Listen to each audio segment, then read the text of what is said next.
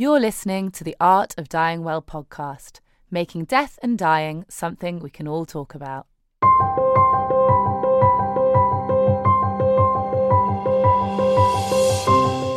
Hello everyone, welcome to our Art of Dying Well podcast. Now, if you're a regular listener, you'll know that last time out we were talking about death and pets. So, today, you might be relieved to know we're back on humans. Now, accompanying a loved one or a friend when they're dying is not an easy task. I think we all know that. It's very emotional and, of course, there's no rule book.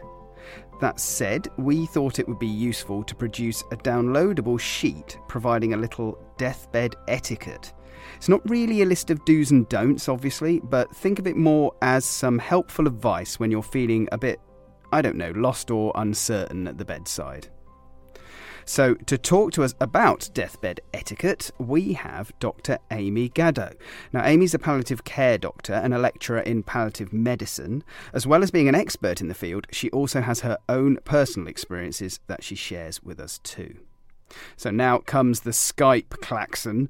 Due to the rather chaotic nature of the summer season, we linked up with Amy via Skype, so do forgive us for the audio quality being just a little bit under studio sharp.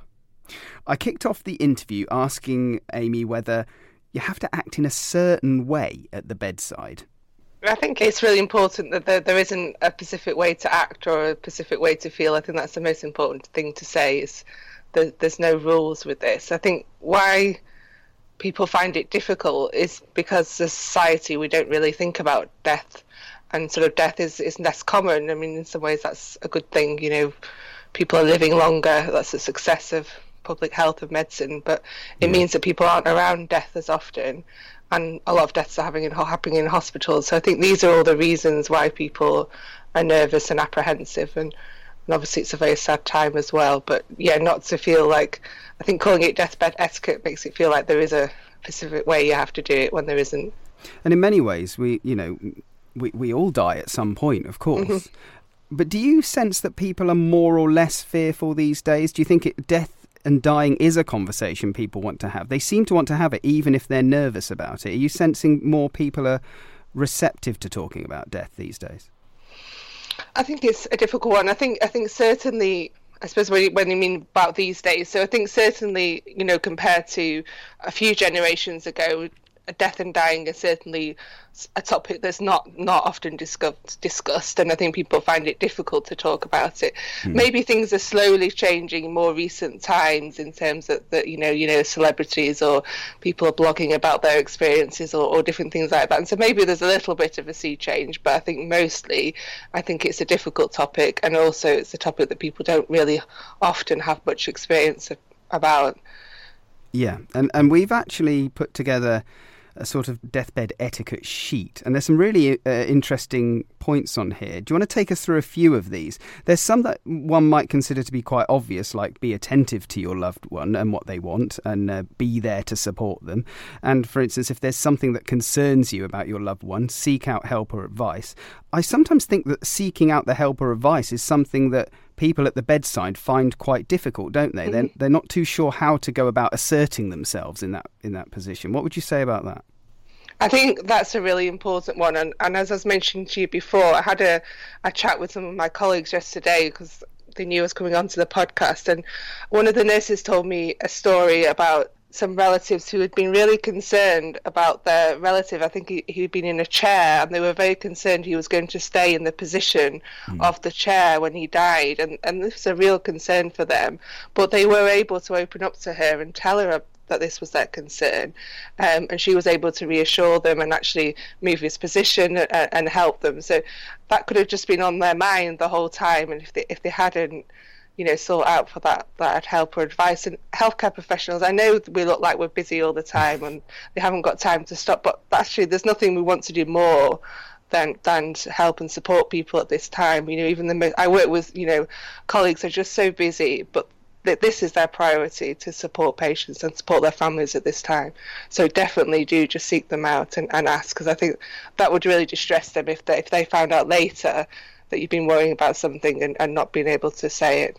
Interesting. Yeah, that's a very good point. And it also sort of goes a little bit into one of these other points, which is to aim to create some personal space around the bed, particularly if your loved one is in hospital. And I think sometimes, we see these as clinical spaces rather than, we're going to be here for a while potentially. Or either way, we want to be comfortable and for it to be slightly personal, because it's quite an intimate time, isn't it? So you wouldn't want it to be too shut off and clinical, would you? No, I think that was one of the things that, again, when we discussed it together, is trying to make this not a clinical thing. This is not a clinic.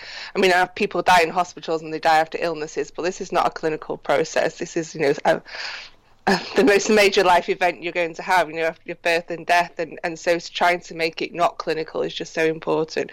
And it doesn't have to be anything complicated. A few photographs is always really lovely. We love to see photos. Again, for healthcare professionals, love to see them as much as anyone else, for us to know the person a little bit more, and say some photos of them when they were well or with their family is just really lovely. Yeah, that's interesting, because I think sometimes we sort of are guilty of thinking quite clinically about healthcare professionals, aren't we? It's not that we dehumanise, but we think you're here, this is your job, it's administering this, it's doing that. It's less sort of, we might think, oh, do they really want to know what I'm thinking about this or my anxiety about that? But that's obviously not the case, is it? No, absolutely not. No, so my specialty is palliative care, and in our assessments, again, taking back to when I teach on this topic, is that any assessment of a patient for any symptom or talking to relatives, that we always think about in different domains. So we think about the physical, and that is important, but we also think about the psychological, the family, the social, and the spiritual as well. So for anything, even what might be seen as a simple thing like pain, we think about all these different areas, because actually we are interested, but not only because we're interested, it actually does help us to help the person if we think about all these things. So we could support someone better when they're dying if we know about them and we know what's important to them. So say if particular music is important to them or particular people are important to be with them, having those things makes it calmer and helps the patient. So that's why it's so important. And I hope this doesn't sound like a strange question. It might. Yeah. Do you feel good or better when you've sort of walked away thinking that someone was reconciled and had a so-called good death? Yeah, no, I mean, that's the reason why I go to work, really. So it's not a stupid question, For me, I don't know what success at work would be for you, James. As the podcast went very well or whatever, So for me, that's how we would define a good day, really. I mean, we accept that it doesn't always happen, but for the vast majority of deaths, it does happen. And that's what I pride myself on. I'm not alone. It's very much a team thing. But yes, that we can achieve that, absolutely. Yeah, and I have to say, when my brother died pretty young, and I remember, I mean, I don't think you ever quite forget the last few moments at the bedside, or even if you're fortunate enough to have weeks ahead of time, which I was. So I had some very precious time there. But it can be quite consoling in grief afterwards, can't it? If you feel that your loved one was reconciled and actually understood what was happening, accepted what was happening, and wasn't in too much sort of internal turmoil when that time came around. No, absolutely. We had Cicely Saunders was the founder of the modern hospice movement, and she says how someone dies lives on. I can't remember the exact quote, but lives on in those that live afterwards. So basically, it's very much then it's so important for that person, but it is even more so. It lives on in the memories of the people that love that person. Absolutely, just so precious. And is it fair to say, as a palliative care expert, that actually, although the job with that particular patient might end when they die, that actually there's still a little bit to be done with regard to the family and what happens to them next? Is that a part of palliative care?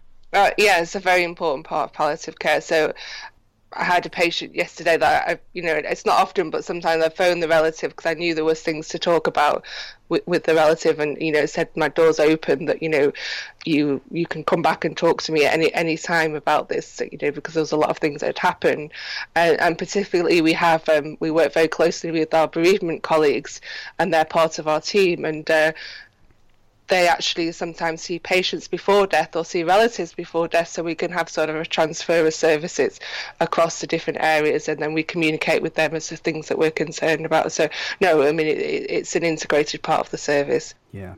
And again, going back to the deathbed etiquette, tell us a few of those things that maybe... I know you said earlier there's no rule book. I completely accept that. But what are good things to say and do around the bed of someone who's dying? I think it's to be what you were like before. So if you were a family or, a group of people, friends that were... It depends if you're in hospital or not, but if you were quite noisy, then you especially have to keep in account some of the other patients. But if you were fairly noisy or whatever, then carry on being fairly noisy. If you were quite quiet, then be quite quiet. It's to be how you were before. You don't feel that you have to be a bit different. I know a lot of families, that when they get together, they have the TV on, and that's perfectly normal. So people just have the TV on and they're quietly watching TV together and not feeling that they're having to be having big, deep and meaningful conversations. So it's important that people have the opportunity to have conversations they want, but there's quite a lot of time when the person's not able to talk and actually just being quiet and doing something, watching the TV, reading, whatever you normally do, I think would be... So almost a sense of normality, I suppose, amongst this. And there are I can read 2 points on here that I agree with and I think are very important points to make, such as you don't have to sit in silence. You can have some gentle background conversation, music, that sort of thing. And also, which I suppose is slightly akin to that, holding your loved one's hand is often more powerful than words. So on the one hand, maybe not. Maybe you don't have to sit in silence. On the other hand, there's really no problem with being silent or showing a powerful gesture. That goes back to the no rule book, doesn't it?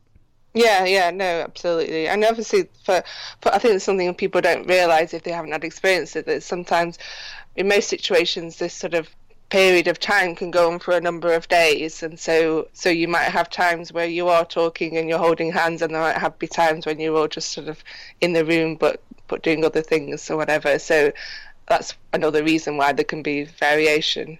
Now, I know that your mum died a year or so back, and obviously you cared for her. One of the questions I was going to ask was, professionally, you think that a doctor, a nurse, a carer might act in a slightly different way, and we talked about being clinical, but did you find you acted... how did you act yourself when you were faced with obviously with a loved one, your mum, when she was dying? Did you surprise yourself with your behaviour, or did you act as you thought you would? I think in some ways it was always interesting, but I think my family, and they'll laugh at me now for this, but I don't think they see me as a doctor, which is true because they've known me that I'm not a doctor. So I think that helps quite a lot. I think my mum did let me go to appointments in the end, which was quite helpful because I did want to go, but she'd let me go. So I think because you're with your family, you act like you are when you're with the family all the time. My family don't see me at work.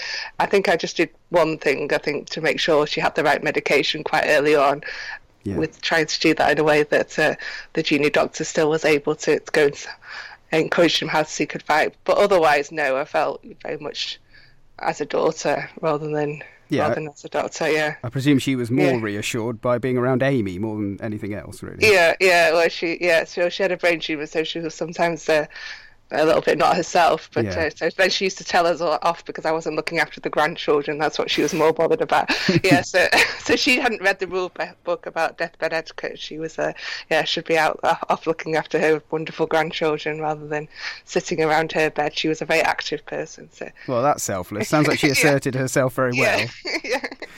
But there is that sort of, I'm going to touch upon your sort of teaching side of things now. There is that view that doctors particularly are literally clinical. I'm not sure that's particularly fair, but that is a view that might permeate. And in terms of sort of bedside manner around a dying patient, do you think we are in need, or professionally there's a need for better formation and education? Yeah, absolutely. I mean, I think things are getting better. It doesn't mean that they're perfect, but certainly the modern medical school curriculum does a lot more about communication skills and than it has done previously, and that's improving more and more. Because it's so recognised that it's just vital to being a good doctor. You're not going to get good outcomes if you don't communicate clearly and involve patients, involve families. I think when it comes to palliative care, I think there's a lot of variation. So it's studied about every 5 years or so in the UK, and it's certainly improving that there's more hours in the curriculum. But then there's still some places where medical students won't see a palliative care or a dying patient as medical students, or certainly spend significant length of time with patients. And I think that is quite concerning, because when they're junior doctors, we know that they will. Yeah. So yes, there's improvements, but there's still more to be done. Looking back at the deathbed etiquette, still some more points on here I'd like to bring up, because they're indeed. Very interesting. Reassure your loved one that they are free to let go. This permission is often taken. Do you think it's sort of the case that those of us by the bedside, that I'm not saying we're in denial, but we really don't want our loved ones to die, even if perhaps, they are more reconciled themselves? Is that a difficult one, do you think, giving them permission to die, as in, I'll be all right, Mum, or, if you're comfortable and you're ready, just go? Mm-hmm. No, I think it's a very difficult one, isn't it? Because at the end of the day, when we're talking about, no one really wants their loved one to die. I mean, when you see them suffering and you want them to be out of the suffering and not in, but at the end of the day, you are going to miss that person. So again, I think it's just about being honest with yourself, and if you can't give them the permission, then don't worry about that either. I think that's it's a nice thing to say, really, that if you feel you are able to. But one thing I know from my experience is that when someone dies is so variable, and it's not, we've been talking already about, this is not a clinical thing. We cannot predict, and there's so many variables within it that we just don't know. So, if they hear you saying that they have permission, they might be able to hear that, they might not be able to hear that. We just don't know. But I think if you are able to do that, that might be helpful, and if you are able to say important things to them. But I would try and encourage people to have those conversations earlier if they can. If people have conversations that they want to have those as early as they can, really, rather than at this time. Yeah, definitely. In fact, that really is funny how conversations like this take you back to when you're in that position. I remember my brother had sort of rallied a bit when he was expected to die within 24 hours. And I remember right when it did come to the end, I got there and obviously the ward had been closed off. It was, very close at that point. And I remember talking in his ear, and I was I said all the things that it says here, not necessarily thank you, I'm sorry, I love you, but it was the things that meant an awful lot to me, and I wanted him to hear as he was on his way, type of thing. But I remember that huge anxiety afterwards, where you sort of look at the medical professionals and you say, did he hear me? Did he hear me? And they sort of say, yeah, I'm, because obviously they're taking the vital signs and other things gently and very compassionately. But it's so close, and you're not 100% sure, and perhaps they've had a reasonable shot of morphine to keep them comfortable. And it's a difficult one, isn't it? Because you start to think, did they hear me? What would you say to people that are anxious about the last words? Yeah, I think we don't know is the answer.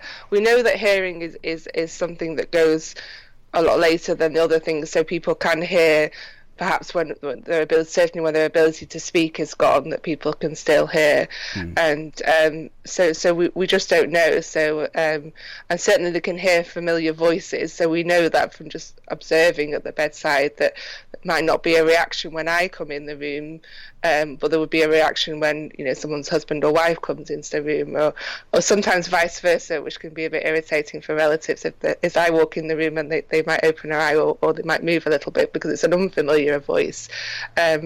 So we just don't know, and so it's absolutely fine and good to say things in people's ears and carry on talking, because I say, even if they don't hear exactly the words, they'll hear the sentiment behind it and the love and the familiar voice, which will be reassuring for them. Yeah, that's a really good point. Now, I'm going to finish, actually, by mentioning one of these final points, because it reminds me a bit of a podcast we did last time out, where we had a chat with a Catholic priest who brought his dog Bosco into the hospital. Yes, I know Bosco. So, and I know the aforementioned wonderful creature who obviously brings great comfort to people. And I love the way that actually, he's a bounding, full of the joys of life type of dog, but actually somehow gets all sensitive and calm and helps soothe people as well. He's obviously very perceptive, I must say. But this sort of segued into the consider bringing small children for a brief visit. Because I suppose sometimes people are like, oh my word, you can't have children, and they'd obviously have even more of a strong reaction to a dog, perhaps. But if it's appropriate and it's not disturbing others, I would say it's a good thing, is it? Absolutely. So children who are not aware of what's going on, gosh, absolutely bring them as much as you can. And then children who have an awareness, it's just about preparing them appropriately beforehand, but absolutely to involve all children, because again, they're like adults. If you don't involve them, they're going to have the major concerns about what's going on that can affect them as well. That if this thing is hidden, it must be so dreadful. But no, to involve them, and that's something where healthcare professionals can provide support, and there's lots of support and information for families. Well, I have to say, Amy, it's very reassuring to know there are experts like you out there with a good sense of the clinical, a good sense of the human. And thank you very much for giving us the deathbed etiquette and all your well-researched views. Thank you. You're welcome. Dr. Amy Gaddo there, helping us with some rather useful deathbed etiquette. If you want to download this simple one-page guide, you can do so. Just head over to our website, artofdyingwell.org. Right, head to the kitchen, make a cup of tea and settle down for a little... Death chatter. It's just a chat about death. So, something a little bit different today. We're opening the archives to bring you a lovely chat that we recorded with the broadcaster and journalist Sheila Fogarty. I love Sheila, she's excellent, and hopefully you'll find out why in a minute. It stands to reason that if you're going to be a decent presenter on a daytime show, you have to get a little bit Terry Wogan about it, making your listeners feel like you're talking to each and every one of them individually. Sheila certainly has that gift, and I must say it was a terribly enjoyable chinwag, recorded a few months ago in the bowels, if that really is a word I should be using, of The Exchange, a theatre in Twickenham.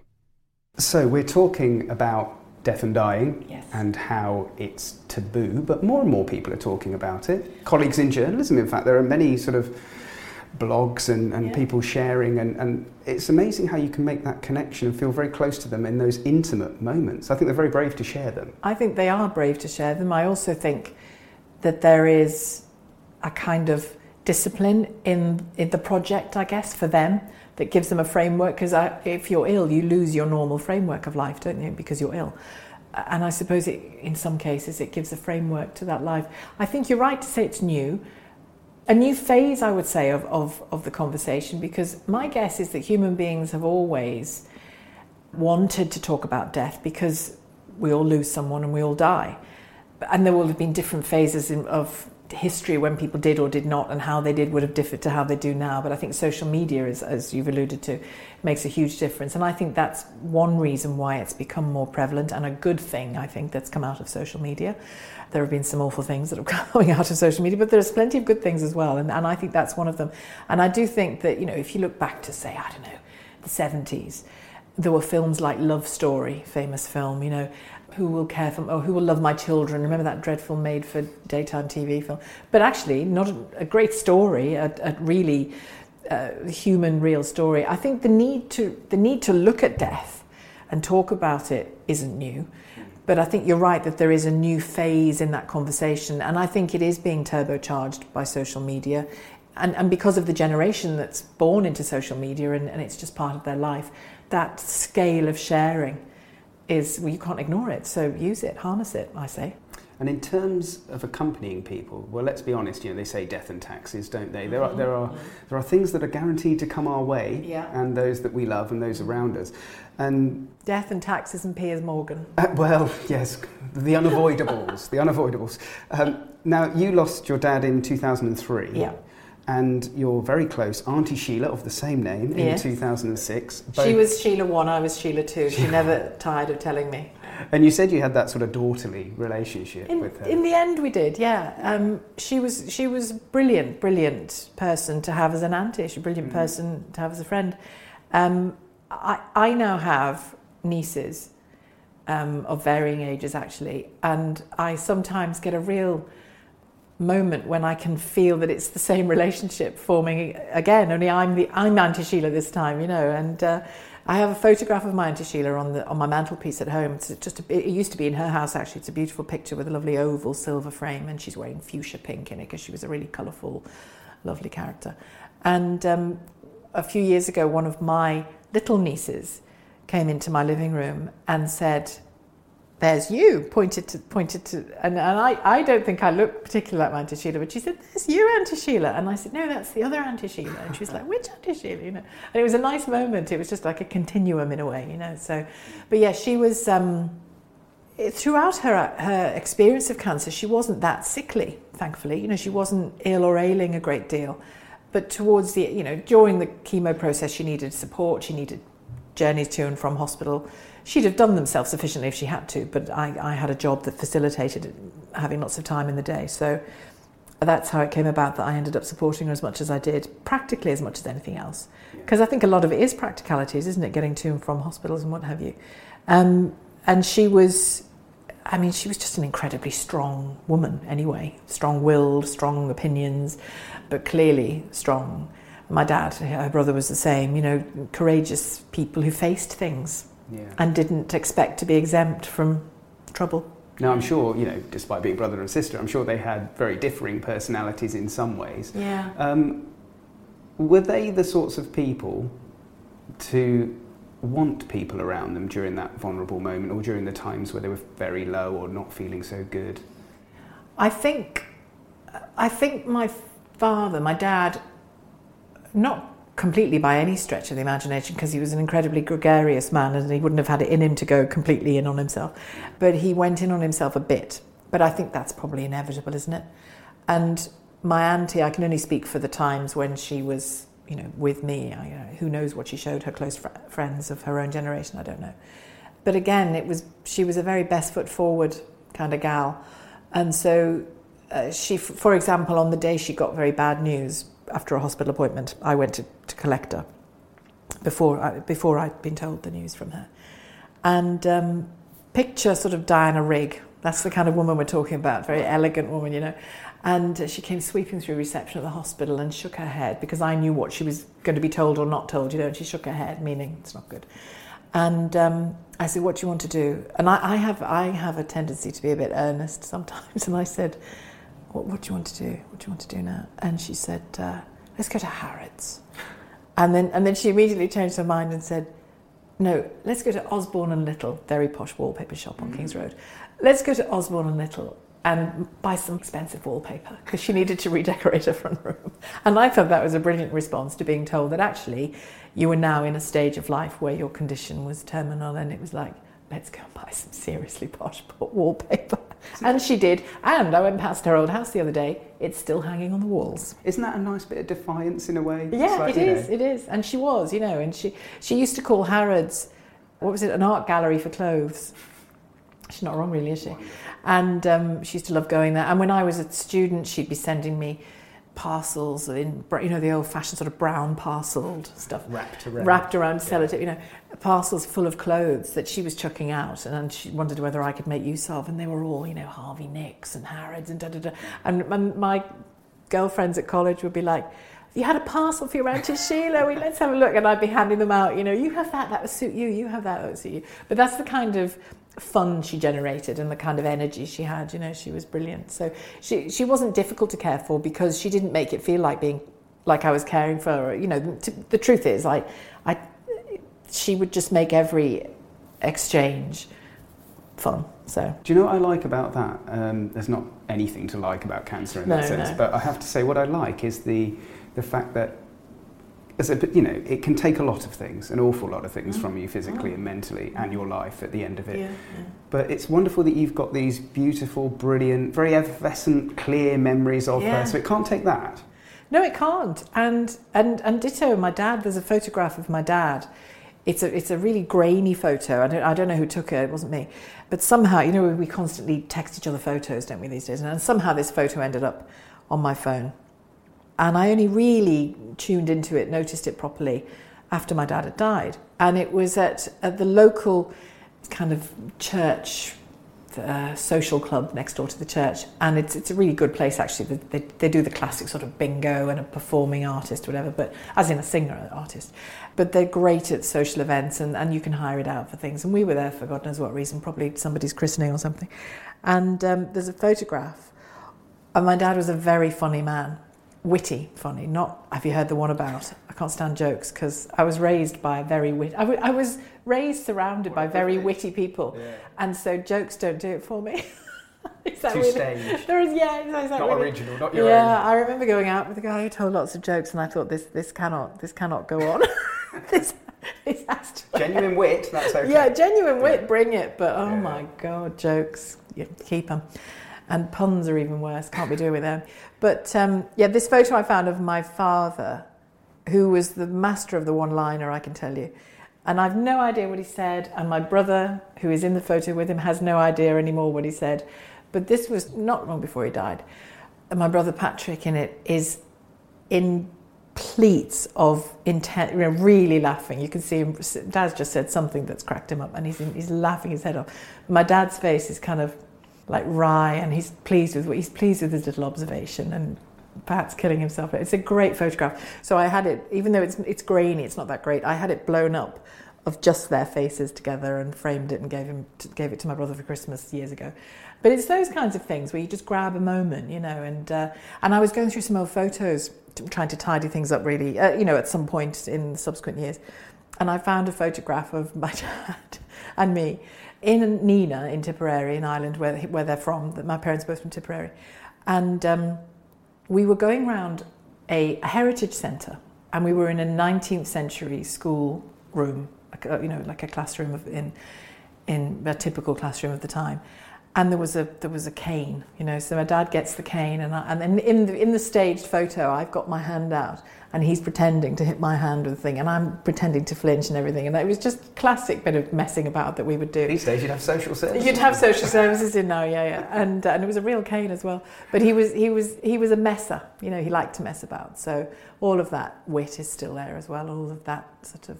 But you've got to hold on to that, haven't you? Because wonderful. And I also my experience of both my dad and my auntie is that no matter what has been going on in my life subsequently, or in the world, Brexit, Donald Trump, God, I'd love to sit down in a room with my dad watching Donald Trump. That would be Friday night at the Hammersmith Apollo, I can tell you. It would be hilarious. But I don't really need... Well, we have to bleep it a bit. No, not in my house. But I know what both of them would say about everything. So if I have a dilemma, obviously I speak to my mum, who's still alive and with us, thankfully. If I have a dilemma, I know what he'd say. So he's always available to me. So do you feel he's still with you? Oh, completely, yeah. Not physically, obviously, but he is completely available to me as a father still, yeah. Apart from, yeah. And beautiful. Yeah, that's been a surprise actually to me. And what surprised me immediately after his death, in particular, because it was my first real deep experience of death, close experience of death, was how straight away my feelings about his death weren't really to do with me. They were subsequently further down the line. They were more to do because he knew how to live. He was never mind the art of dying, the art of living. He had that, and I remember thinking, oh, that's it. That's his bite of the cherry gone. Damn, And I really felt it for him for a while. And maybe that was just a defense mechanism, holding off how I felt about it. But yeah, so no, they're both very much present. But, with the Art of Dying Well project, we often do talk about dying well. Yeah. Comes from living well as well. Yeah. They are, they're intrinsically linked. We do a lot of talking about births and that sort of thing, but this sort of slightly taboo and uncomfortable and anxiety-forming thing that is death, that we all, to an extent, even if we're putting a stiff upper lip approach on it, are fearing a bit, there needs to be more chat about that. We talk about losing people. You are losing a person. In a physical sense, of course you're losing a person, but they are dying. They have died. It is death. And the more we say it as it is, but I think it's a really important point. Which, we had a large hiatus with this podcast, but having presented it for a year, the amount of times that, even though we're talking about these tough subjects, and we'd really go into it, and we'd all relax into it, and it would be a worthwhile conversation, very, very worthwhile, I would still start, at the very start, in quite British fashion, I'd be saying things like, passed away. I'd use those phrases. Yeah. I wouldn't really mean to, but... I've done it myself. And it's, It's not really the right language, I don't think. No, I think if we're going to make it more like a birth, And have you been with someone when they've given birth? Several times. Yeah, I have once been with somebody. Were they your own children? I have 5. Yeah. Okay. Well, I have no children, but I was with my best friend, Lynn, when she gave birth to her daughter, who's now 20. Lynn's husband was there, and another friend, Jane, was there. Now, we were there during the labour to give Graham a break, to be friends, to be fun, whatever. And as the whole process, progressed, she said to the midwives, would it be all right if my friend stayed? I'd like them to stay, because we had quite a big room, actually. We had a big room because she was in a room that had a birthing pool in it, which she was in for a bit, but she wanted to give birth on dry land. I'd have so been in the pool, just so you know. I was going, don't get out of the pool, what's wrong with you? She said, oh no, I've had enough. So out she came. But I have known her since we were 4 years old. Jane, our other friend, has known her since she was 16 years old, and her husband's known her since she was 26 years old. So, first dibs, me. And the weirdest thing happened, and it happened to my father as well. But when he was dying, in Lynn's case, it was when she was giving birth, her face got younger and younger and younger to my eyes. And it happened to my dad's face as well. My dad basically morphed into one of my brothers facially as he was dying. When the cares of the world kind of leave your face. And I can't explain it. I don't know. It's a kind of transfiguration is how I think of it in both cases. I remember, I'm not squeamish, and I'm well aware that it wasn't me giving birth, and I was quite calm about being with my friend. And my sister's a midwife, and she was going, "You're going to be okay with this? You're going to be all right with this?" And I said, "We're fine." And like the gory bit wouldn't bother me a bit. And then I found that as her face got younger and younger during the latter stages of the labour, the proper labouring stages of it, I was just completely overwhelmed. And I said, I have to leave. I'm going to leave the room. And I went, it makes me well up just thinking about it. I went off, splashed my face in the loos and thought, oh my God, I can't stand by my friend while she's giving birth and just sob. It's just ridiculous. That's okay. And no, it isn't. Well, it's okay at the end when there's a baby, that's fine. But when she needs you to be, her strength and support, it's like, I can't, your face is changing.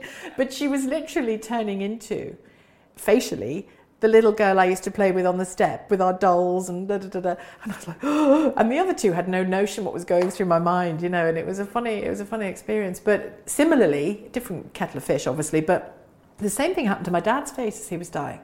And so I think the birth-death comparisons are really valid, actually. And I've got friends who, during their labours, have felt very strongly the presence of a dead parent.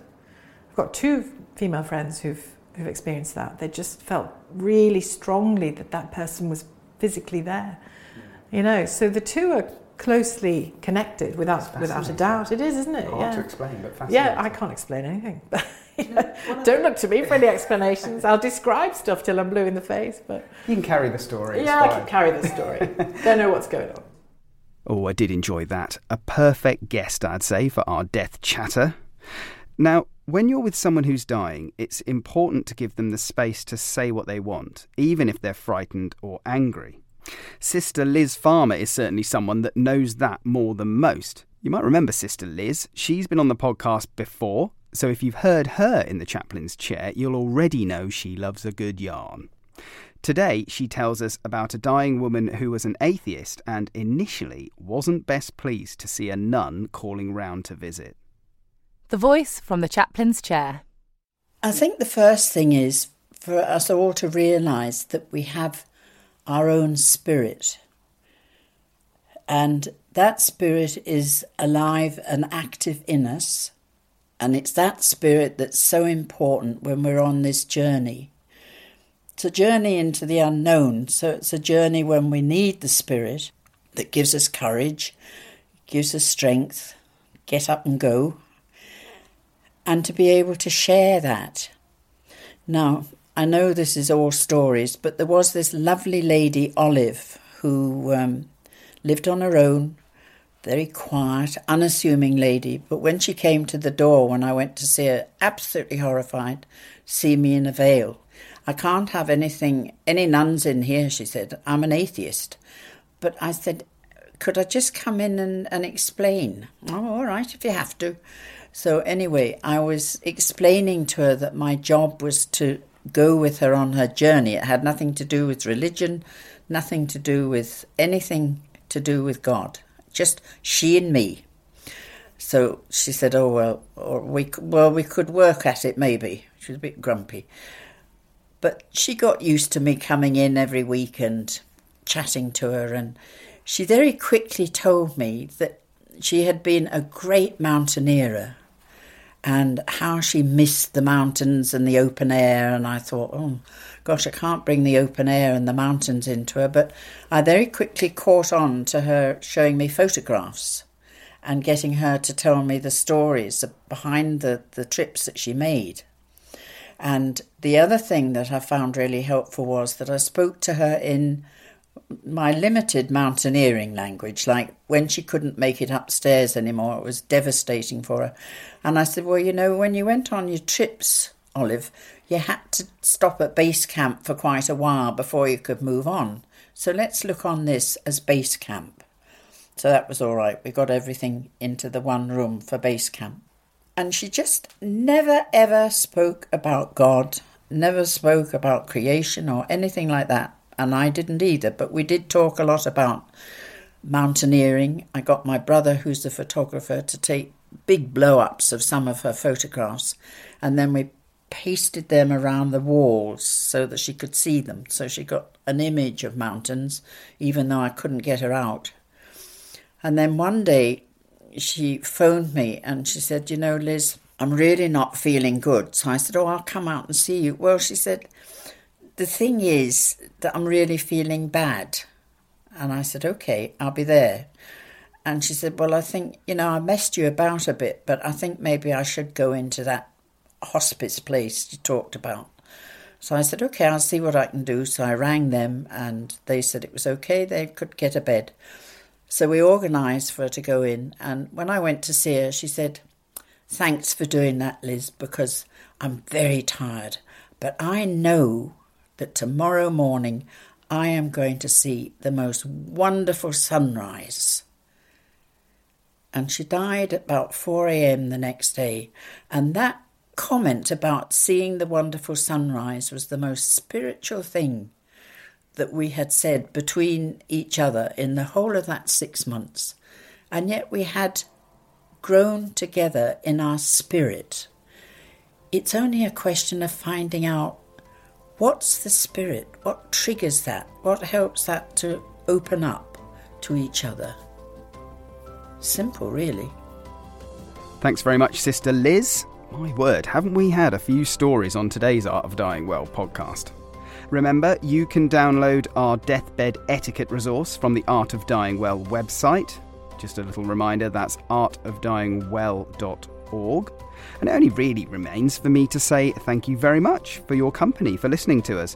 We've got a rather special podcast for you next time, but I'm not going to give too much of that away at this point. Suffice to say, stay with us and we'll be back with another Art of Dying Well podcast very soon indeed.